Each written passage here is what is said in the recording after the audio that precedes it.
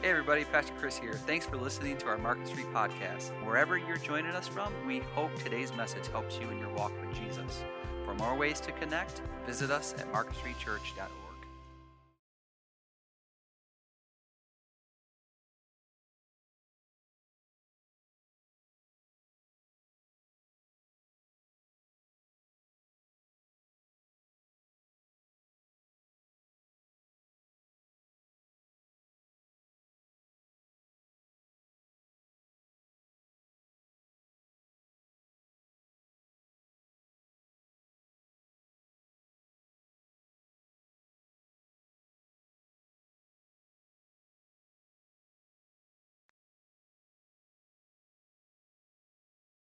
This Friday, right? Is that right? Okay, good. All right. I was like, Thursday or Friday? Okay, so Christmas Eve is this Friday at noon. So come on in. We're baptizing some. If you've never been baptized, other than Easter, is pretty great. But Christmas time is pretty awesome too to get baptized. So if you've never been baptized. So I just want to remind you of that. And then next Sunday, we're not going to be here, or I won't be here. If you can show up, but for next Sunday, because to be honest, you're not going to be here. It's the day after Christmas. You're going to be sleeping in. So online only. So whenever you get up, have your coffee. Around noon, 1 o'clock that day, because you're so tired, you can tune in on our Facebook page and watch a service. So that's next Sunday. I'm gonna give you a statement right now. That's gonna blow your mind. Okay, are you ready? Any note takers? I know we have some note takers. I talked to a note taker. She's got her notebook ready to go for this. And so, Neva, don't put it up there yet, because I really want to just build this. I mean, this statement right here is worth showing up to church today. Are you ready?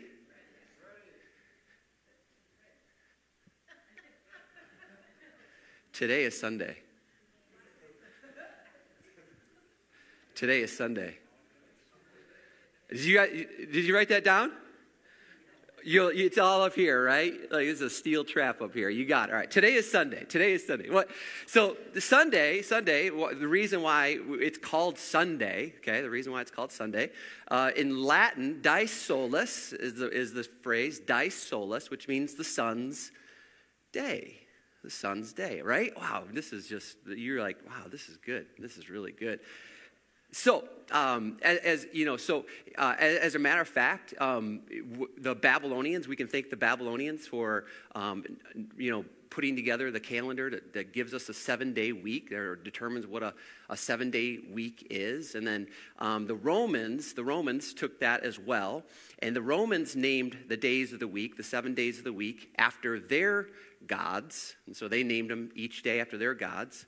And then the Germanics and the Nordics came around, and they adopted the 7-day week, and they named the days after what we now know as, Sunday, Monday, Tuesday, Wednesday, Thursday, Friday, Saturday, right? They named them after their gods, the Norse gods, the polytheistic gods. They named them after that. And so one of their gods was the sun. And so that's why we call it Sunday, is because the Germanics and the Nordics came and they named each day of the week after their gods. And so Sunday is where we get that. Now, for just something cool maybe for you is, and I think I have this as a slide, Thursday. Is there any Marvel fans, any Avenger fans in the room? Okay. Thursday. You haven't seen Avengers at all? Oh, okay. I'm not going to spoil anything. But you're way over. You're really late. You need to catch up. You need to catch. Okay, so I won't spoil anything, but in the movie, hopefully this doesn't spoil it for you, Jake. In the movie, there's a character, there's an Avenger, okay, and his name is Thor. Anybody ever heard of Thor before? Okay, Thor wields the hammer. All right. He's the according to the Norse gods, the mythology, the Norse mythology. He's the god of thunder, which is, if you're an Avengers fan, you know that. Did you know? And I know I blew my kids' minds this morning when I told them that. Thursday is named after Thor. It's Thor's Day. Did anybody know that? You can write that down. You should write that down. Thor's Day is Thursday. So, all right, just a fun fact. All right, you don't seem impressed, so hopefully I'll get better. All right, I'll get better. Okay, so when we think about the sun, in comparison to the earth, it's kind of like this. This is sort of, sort of to scale, not quite there, but sort of to scale. So if you think about a basketball as the sun, okay, think about the basketball. And then in my hand is an ibuprofen that I'll take later, okay? From using the basketball. And so in my hand, so this is sort of a comparison of the size, okay? So this is the sun, and this is this little ibuprofen. Maybe a better description is a pea. Maybe if you think about a pea. So that's the sort of the size, right? And so what we've, now know, because, we have knowledge and intelligence, and over the time, and we've learned and things, the earth, right? The third rock from the sun rotates around the sun, right? So the sun is a big thing. I don't know if you know this or not about the sun. It's pretty massive, okay? So the first number that I want to show you is 93 billion megatons, okay? What is that? There's every second, so the basketball is the sun, right? Every second, there's 93 billion megatons of nuclear reaction happening every single second. One nuclear bomb on planet Earth, trouble, right? Every second, one on planet Earth, trouble. Every second in the sun, 93 billion megatons of nuclear reaction happening on the sun. It's pretty good, pretty big, huh? Pretty powerful, don't you think? Pretty powerful. Okay, so we also probably know that there's 91 million miles, all right, away, right? We know that. The sun is 93 million miles away from here, our little itty-bitty planet Earth, right? 93 million miles away. Okay? For the light to hit Earth, it takes 8 minutes. 8 minutes for light to hit Earth. Okay? You can fit this little size ibuprofen into our sun. You can fit 1.4 million Earths inside the sun. Okay? 99.8% of our solar system mass, think about this, 99.8% of our solar system mass is made up of the sun. Now, the sun in moderation, this is Sunday, right? Did you not know that? This is Sunday, all right? So we got to talk about the sun. The sun in moderation is good for us. It's good for us. The sun in moderation helps with depression. It helps with sleep. It helps in other areas. As a matter of fact, in moderation, it helps with, clearing skin. Like if you have a teenager with bad acne, just put them outside for a little bit, and it helps with that. It has a lot of benefits. Our sun exists with a lot of amazing and incredible benefits of what this thing does for us. The bad news is about the sun, especially if you live in Michigan. If you live in Michigan, for example, we don't see a lot of the sun. 29% of sunshine rate from November to February in Michigan. We don't like this time of year because why? We don't really see the sun. When the sun's out, we're like, oh, this is great. This makes me feel better. Right? It makes us feel better. We go to places like Florida, the Sunshine State. Isn't it the Sunshine State, Mark? Okay. The Sunshine State. And why? Because we want the sun. We need some sun. The sun is good for us. That's what we need. It helps us. The sun is important. Why? Because it gives life to things, right? It gives life to things. It helps life, sustains life on earth. If the sun, you've heard this before, if the earth was any closer, and there's a lot of wiggle room, but just so you know, but if the earth was any closer to the sun, burn, trouble. If this earth was any further away from the sun, we're frozen. Right? So the earth is positioned right where it needs to be, and there is certainly a lot of wiggle room there. But on average, for Michigan though, just kind of put it back into our state, on average there's only 170 sunny days a year. The U.S. average, though, is 205 sunny days a year. And so we're like, man, I'm in Michigan, I don't know, maybe now I want to move, now I want to get out of here. But that's just kind of how it is for us when it comes to the sun. There's a lot of benefits of it, and we need it, and it's powerful. It helps us emotionally. It gives life. It gives us light. It's what we need. It gives us energy. I mean, it's an amazing, amazing thing. Well, in John and Charles Wesley's song, Hark, the Herald Angels Sing, he addresses something within that song that sort of points to an interesting scripture we're going to look at in a second. The song, beginning in the third stanza, says, "Hail, the heaven-born Prince of Peace. Hail, the Son of Righteousness." Now, we're not going to spend any time on Prince of Peace because, a couple weeks ago, at the beginning of this sermon, the first sermon of this series, we talked a lot about peace. So if you want to go back and listen about the Prince of Peace and how what God provides for us is tremendous peace that the world can't provide for us. Sorry, my watch is talking to me now. You can go back and listen to that. But I just want to pick it up here. Hail the Son of Righteousness. Where did John and Charles Wesley get that phrase? Because really it's not even really said, that phrase is never really said at all in Scripture. It's never mentioned at all. But where they got that phrase from is from an Old Testament, a minor prophet by the name of Malachi. And here's what Malachi writes.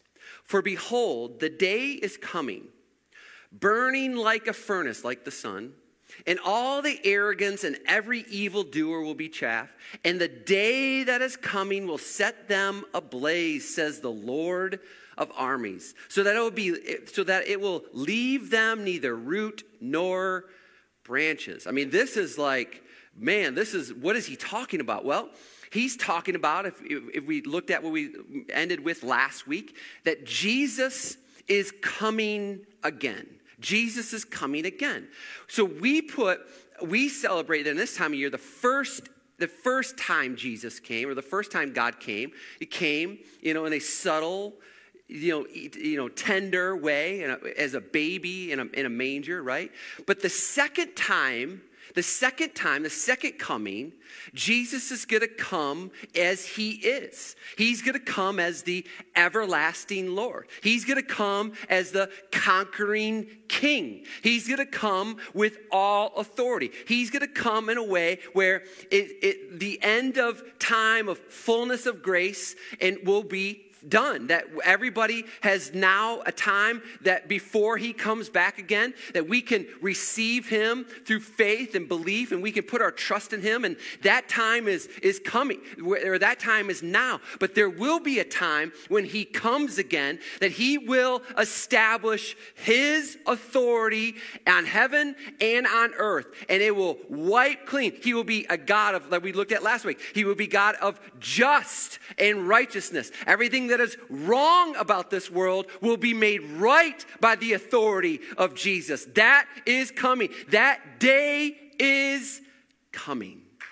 It is burning. He's going to come. I know. We clap. We as a Christian, you're like, man, I'm glad I don't get to experience any of that. I'm glad I don't get to be in that wrath. But as somebody that isn't a believer, for somebody that isn't a Christian, that day is coming. That day is coming. And just like the rising of the sun and the setting in the same, a day is coming.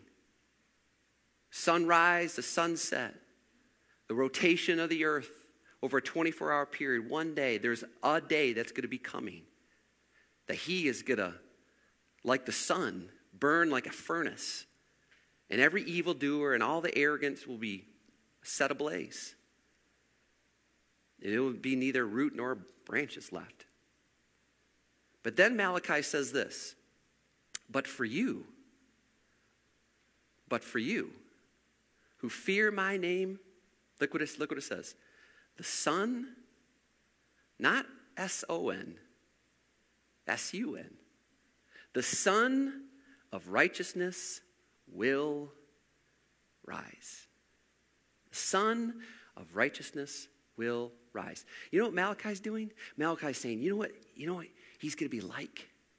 You know what? And what we know is Jesus. You know what Jesus is like? He's like the sun. He's like the sun. He gives light and he brings life. He's powerful. He's 93 billion megatons of nuclear reaction. That's who he is. But he's also tender enough to turn your emotional state around.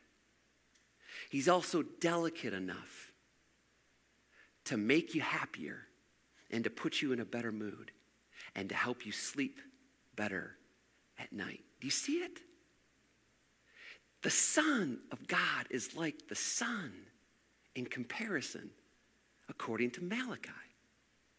And those who fear his name, those who revere, that's what it means, to revere him, to see him as tender, loving Savior, but to also see him as the Almighty God, the King of Kings and the Lord of Lords, who will one day come back and bring justice and bring righteousness to a broken world. Fear him. Don't fear anything else. Revere the Son of righteousness, because he will rise. You know, just like a day, the sun up, sundown, a day. A lot can happen in a day. Don't you think? A lot can happen in a day. As a matter of fact, from the Christmas story, look what it says. Luke 2:10. And so the angel said to them, do not be afraid. Do not be afraid. They had every reason in the world to be afraid, but the angel in all of its glory and majesty and beauty said, do not be afraid, for I bring you good news of great joy that will be for all people. He says, no one needs to be afraid anymore. I've got good news and I've got great joy. And the shepherds who don't normally get afraid were afraid at an angel. He says, I got good news and great joy. And look at why. He says, for today, in the city of David, there has been born for you a Savior who is Christ the Lord. Boy, God can do a lot in a day, don't you think? God can do a lot in a day. God can change things in a day. God can turn things around in a day. From the time the sun rises to the time of the sunset, God can do anything in your life. He can do it in your marriage. He can do it in your kids. He can do it in your grandkids. He can do it at your workplaces. He can do it wherever it is that you do life. God can do a lot in a day. On one day, God Almighty left heaven to come to this earth as a baby boy born in Bethlehem, put in a manger. And the angels declared to the shepherds out tending their sheep by night, hey, don't be afraid. You don't need to be afraid anymore. The King is here. And he has all glory and might and power, and he's a Savior for you. He's a Savior. Boy, a lot can happen in a day. You know, there was some group of friends that wanted to get their friend to Jesus, and so they carried their friend who was a paralytic. It says that he was a paralytic most of his life. He couldn't walk. And so they hear about Jesus and what Jesus was able to do and heal people and do miracles. And so they put him on a stretcher and they carry him to the house where Jesus was at. And once they get there, the house was full of people. They couldn't even get into the door. There was just so many people there wanting to get at Jesus, wanting Jesus to do something for them. And so they had the idea, hey, how about we go up on the roof of the house? And so they were able to get up on the roof of the house with their paralytic friend, and they start pulling away at the roof of the house. Now, if you're the homeowner, you're probably not too excited about that, and I'm sure later on they went back and fixed that, I'm sure, but at the moment, they're like, we just got to get our friend to Jesus. We just got to get our friend to Jesus. For years of his life,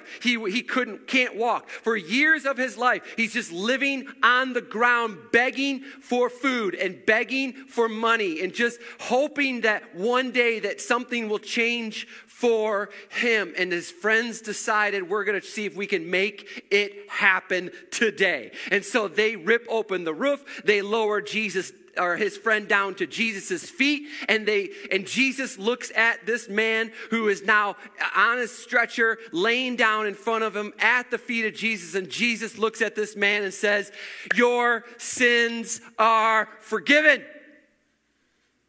And the man looks up at him and thinks to himself, that's not why I'm here.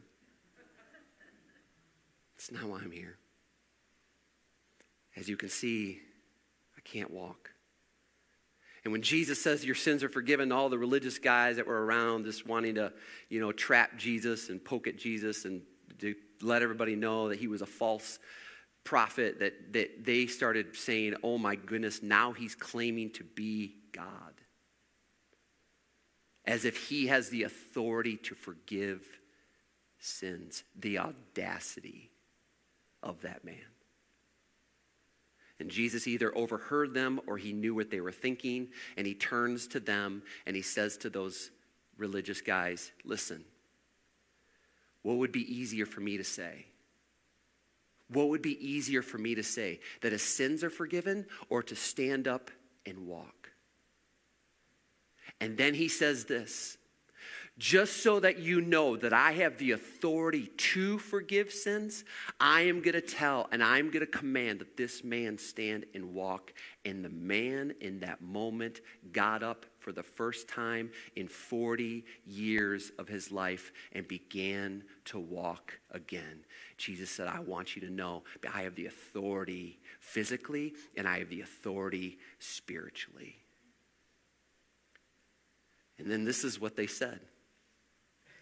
And they were all struck with astonishment and began glorifying God. They were also filled with fear, reverence, saying, we have seen remarkable things today. Come on, does anybody believe that God can do something remarkable today? Come on, do you believe it? I mean, this is the day that the Lord has made. That's why he says, this is the day that the Lord has made, and we're going to rejoice and we're going to be glad in it. Why? Because from the sunrise to the sunset, God can do remarkable things. He can do remarkable things for you. He took a man for 40 years of his life, and in one day, he walked again. Oh, a lot bad things can happen in one day too, by the way. We can make a whole mess of ourselves and our lives. And the consequences will extend for many days in one day. As a matter of fact, Peter proclaimed, I'll never deny you. I'll never turn my back on you. I'll never walk away from you. But Jesus reminded him in Luke 22, but he said, I tell you, Peter, the rooster will not crow today until you have denied me 3 times that you know me. We can also make a mess of things in a day, can't we? In 1 minute, we can make a mess of things. When Jesus was hanging on the cross, you know the story, there was 2 criminals on either side of him, right? And it says that in Luke 23, it says that one of the criminals who were hanging there was hurling abuse at him, saying, are you not the Christ? Save yourself and us. And it says in verse 40, but the other responded and rebuking him, saying, do you not even fear God? There it is again. Since you are under the same sentence of condemnation. Verse 41. And we indeed are suffering justly, for we are receiving what we deserve for our crimes, but this man has done nothing wrong. And after this man makes this statement, he says, and he turns to Jesus, and look what Jesus responds. And he was saying, Jesus, remember me when you come into your kingdom. This man was declaring to Jesus on the cross, you are the king. You have done nothing wrong, and what we are doing is justified. Our crime is justified. But you are the king, and you don't deserve this. That's it. Think about this, a whole life of crime. I mean, for someone to be hanging on a Roman cross, the crimes that they committed were extremely, extremely severe. It wasn't anybody that stole a candy bar from a party store got crucified. They had to do some serious crime. They probably murdered somebody in their crime. Is why they were hanging on a cross that day on either side of Jesus. And one did not fear him, and the other did. One did not, the other did. That's really what it boils down to when it comes to following Jesus. You either fear God or you don't. We're either one criminal or another. And I know we want to find our little spot in between, right? We want to find our place in between. I'm not all the way over there, but I'm not all the way over here either. But listen, in the economy of God, you either fear him or you don't. That's it. That's it. And the one that feared him and the one that claimed him to be king, look what Jesus says. In a life of crime, and he said to him, truly, I say to you, today, you will be with me in paradise. What grace and mercy our God shows us. Years of crime, years of bad decision making. But then in a moment, he realizes who Jesus is. And Jesus said, today, you're going to be with me in paradise. A lot can happen in a day, right? It can happen for you. God wants to do something remarkable in you. In you. He's powerful enough. He's mighty enough. He's strong enough. He's tender enough. He's got healing for you. He wants to restore and redeem everything that is broken or lost or misplaced. God wants to take the dead things of our life and bring them back to life again. That's who he is. And it can happen for you today, because today is all you need. Jesus said, give me this day our daily bread. Give me this day. In the Old Testament, that God would just give them manna to eat for a day, and then after the day was over, that manna would rot. Why? Because God just wanted them to trust him for that day. That day. God says, come on, you can trust me today. I can do remarkable things today. In one day, you can be sentenced to as a crime of a criminal hanging on a Roman cross to the next day being in paradise with Jesus. What grace. What grace. For 40 years, you could be a paralytic. And in one day, you're walking again. It's what he wants to do for your addiction. It's what he wants to do in your relationships. It's what he wants to do in your finances. what he wants to do in your career. It's what he wants to do. And it can change for you in a day. In a day. He's like the sun. He's like the sun. The song goes on and says, light and life to all he brings, like the sun. Risen with healing in his wings. Risen with healing in his wings. Now, where does that come from? It comes from Malachi. It comes from Malachi. Malachi says, behold, the day is coming, burning like a furnace, and all the arrogance and every evil doer will be chaff, and the day that is coming will set them ablaze, says the Lord of armies, so that it will leave them neither root nor branches. Verse 2. But for you who fear my name, the Son of Righteousness will rise. And then look what it says. With healing in its wings. With healing in its wings. And you will go forth and frolic like calves from the stall. Now, I'm not going to demonstrate that, but you can imagine what that would be like. He's got healing in his wings. That's what he's got. Now, most Jewish men wore they wore what was called a talit, okay? It was just sort of this over, garment, and it had, as you can see, it had these sort of these tassels at the edge of this garment that they would wear.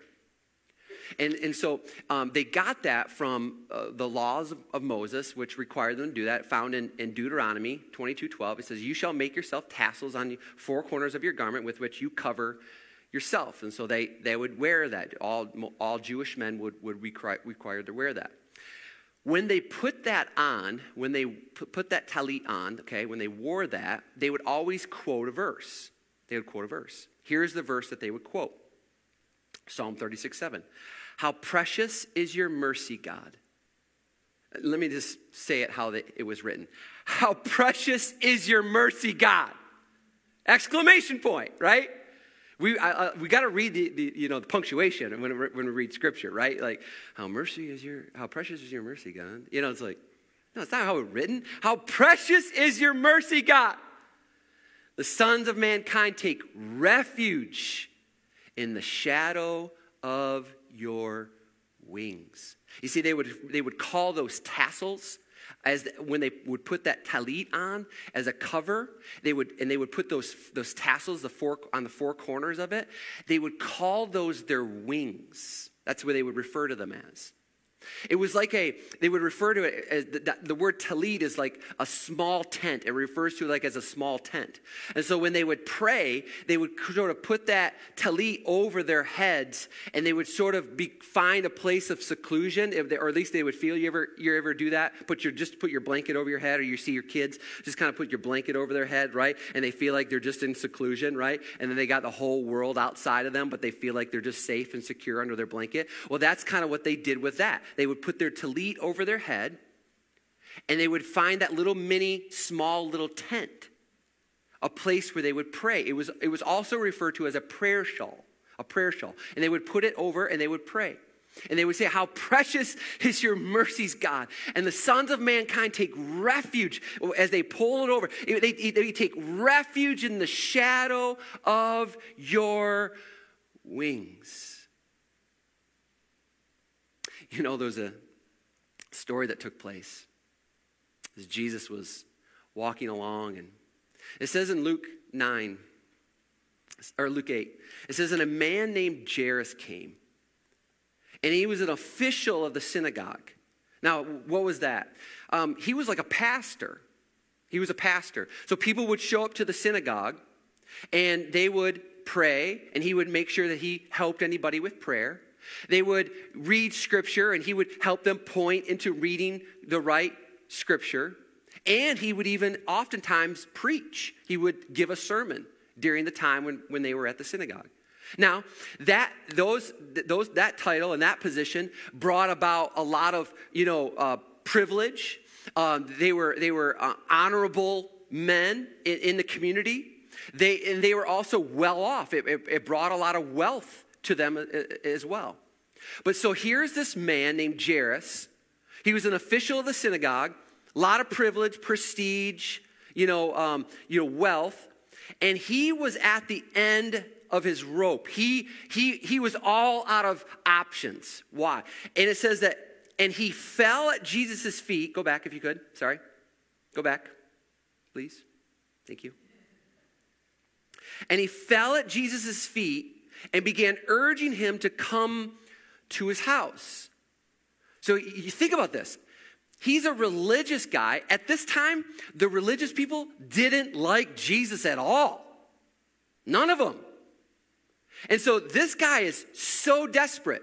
He's got all the resources he can think of. He's got wealth. He's got people. He knows people. He's, if anybody in the standards of people that were closest to God, people would consider Jairus to be a man who was close to God. He was the guy who led the prayers. He was the guy that preached the sermons. That's what he was. But nothing was changing. And he comes and he, in spite of what his colleagues and in spite of what his peers, in spite of what his friends would think about him, he comes to Jesus. He doesn't even just stand. It says that he fell at Jesus' feet and urged him to come to his house. And it says why. Verse 42.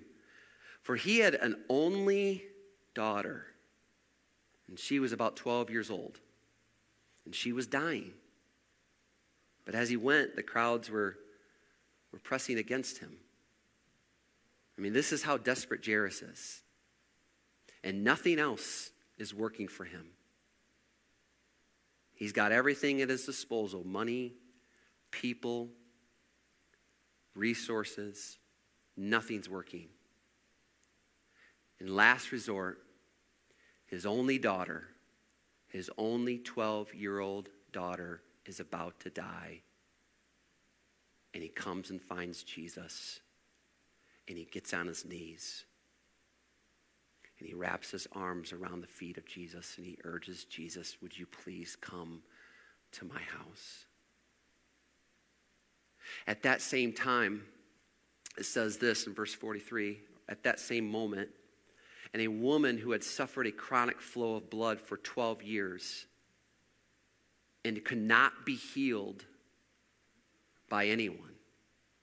I mean, think about this. 12 years prior to this, Jairus and his wife are celebrating the birth of their daughter. 12 years prior to this. A baby girl is born. She's beautiful, we assume. But that same period, here's this woman who begins to suffer with a chronic flow of blood. Same time. Isn't that how life is? We have days that we celebrate, and then there's days of pain and struggle. That's how life is, isn't it? It changes one day to another. One household, they're celebrating a brand new baby girl. Another household, they're going, you've got cancer. Or you have some sort of chronic illness. All within the same time. So then it says, another, in Mark, same story. Here's what she described. It says, and she had endured much of the hands of many physicians. So she's tried everything. She tried every physician. She's seen every doctor she could possibly see. And it says that and spent all that she had and was not helped at all. I mean, she tried every resource, every doctor, every single one that she can think of. All of her friends going, go see my doctor. My doctor's great. Nope. Go see my doctor. My doctor's great. Nope. Go see my doctor. Nope. No. All these different doctors. And eventually, she just ran out of money. And as a matter of fact, instead of getting better, it got worse. It got worse. And then it says in verse 27, after hearing about Jesus, she came up into the crowd behind him and touched his cloak. And she thought in verse 28, here's why she did that. She thought, she had been saying to herself, if I just touch his garments, I will get well. In Luke's reference of this, he says this, came up behind him and touched the fringe of his cloak, and immediately her bleeding stopped. What happened? So Jesus is wearing that talit, right? And it's hanging down all the way down to his feet with those tassels on the fringe of it, called the wings. They called them wings. And she just thinks to herself, maybe right next to Jairus, at the end of her options, just like Jairus, if I just touch the fringe of his cloak, his talit, the wings, I might be healed. And she was. She was. And at this time, she's thinking, I know I'm healed. And she's trying to slip away, and Jesus is going, who touched me? Like, he's just not going to let her get away with not going public. Like it was a personal thing with her, but she had faith enough to come to Jesus, and Jesus is going, who? And Peter's going, Jesus, a lot of people are touching you right now. There's a lot of people around. Jesus is like, no. I felt somebody come to me in faith, and power left me. And finally, they realize it's this woman, and she says, yeah, it was me. And he said, your faith has made you well. Go in peace. There was healing in the wings of even his garments. Meanwhile, Jairus is going, excuse me, Jesus? My daughter is dying. My daughter. I understand you wanted to help this woman, and it was great to see that you helped her and she was healed, and man, that brought me encouragement, but can we go? Can we go? Jesus comes with Jairus, and they get to the house. And you know that Jewish people, they had professional mourners? They had people that would come to the house, and they would weep and wail loudly.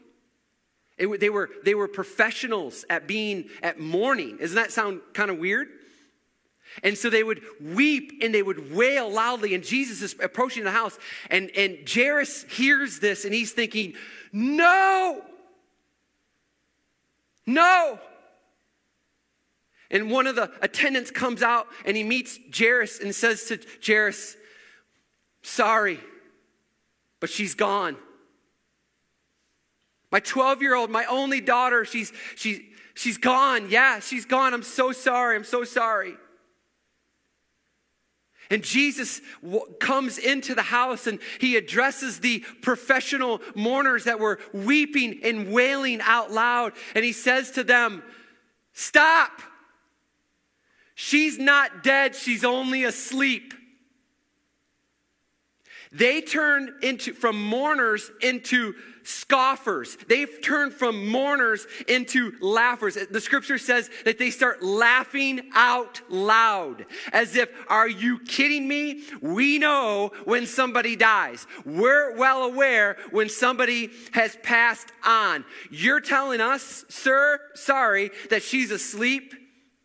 Jesus is like, yeah, she's just asleep. And Jesus removes those mourners out of the house. Jesus says, you guys got to go. I need people of faith in here. And Jesus, with the parents of that little girl, and Jesus' closest companions, Peter, James, and John, walk into that room. And Jesus speaks and says, little girl, get up. Little girl, get up. And she rises from the dead. And Jesus says next, which is, I think, so hilarious, give her something to eat.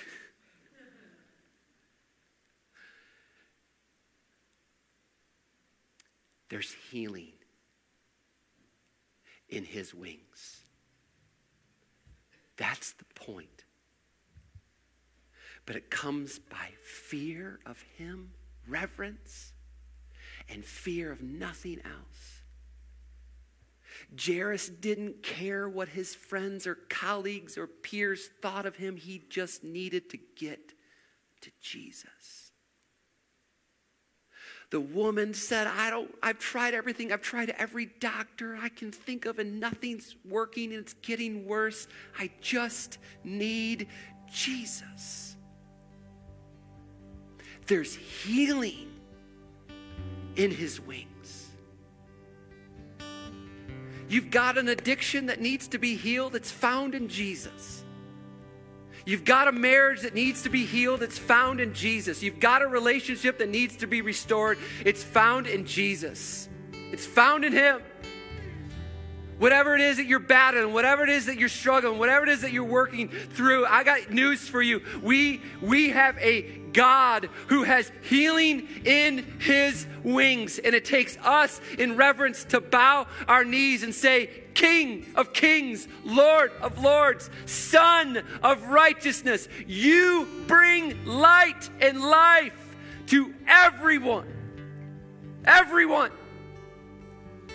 And I surrender my life to you because I don't want to be the one on the crosses that don't fear you. I want to be the one that does fear you because I want to be the one that one day everything can change. One day we're going to leave this place and we're going to go to a place called paradise in one day. God can do in a day some astounding, extraordinary things in a day.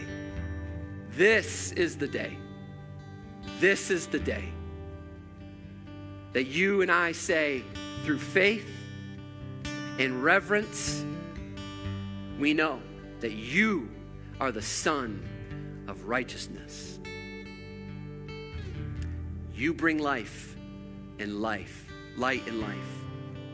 There's healing. There's healing in your wings.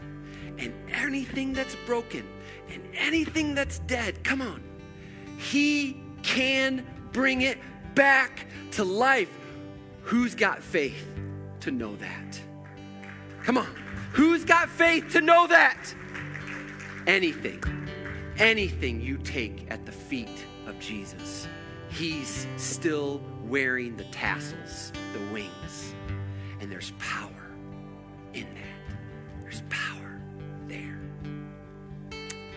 In one day, everything can change.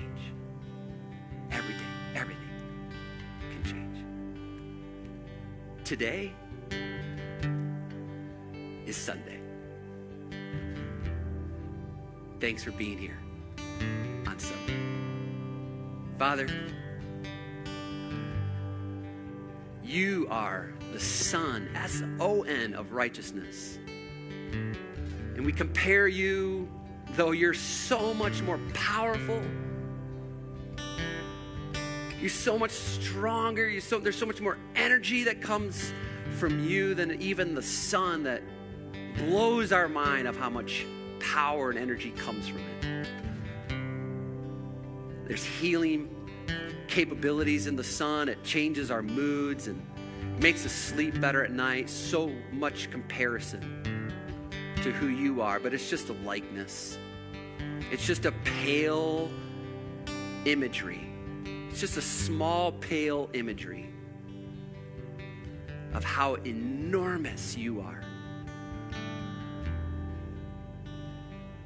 And I pray, God, that we're like Jairus, with all his privilege and prestige, prosperity. None of that was the solution. None of that was the solution. The solution was you. For the woman, we don't even know her name. We don't know her name. She's just the woman with the issue of blood. That's how we know her in Scripture, but yet you know her name. And even though she tried to be anonymous, Lord, you didn't allow her to be anonymous. You didn't let her just slip through the crowd. You wanted her to be seen and for people to recognize that, God, you did a work in her life that was so personal and so private to her, that you did something publicly that was so amazing and changed in a day her life forever. God, I pray that that's the kind of faith that we have today. The faith knowing that today, you're going to give us our daily bread. You're going to give us what we need. And in this day, it could be the day that everything changes for us. Everything changes for us. Because when we bow our knees and we wrap our arms around your feet, God, we know that there's power there that can change the world. I pray, Lord, that that's what we are, that we're world changers because we have faith and fear in you. I pray this in Jesus' name. Amen.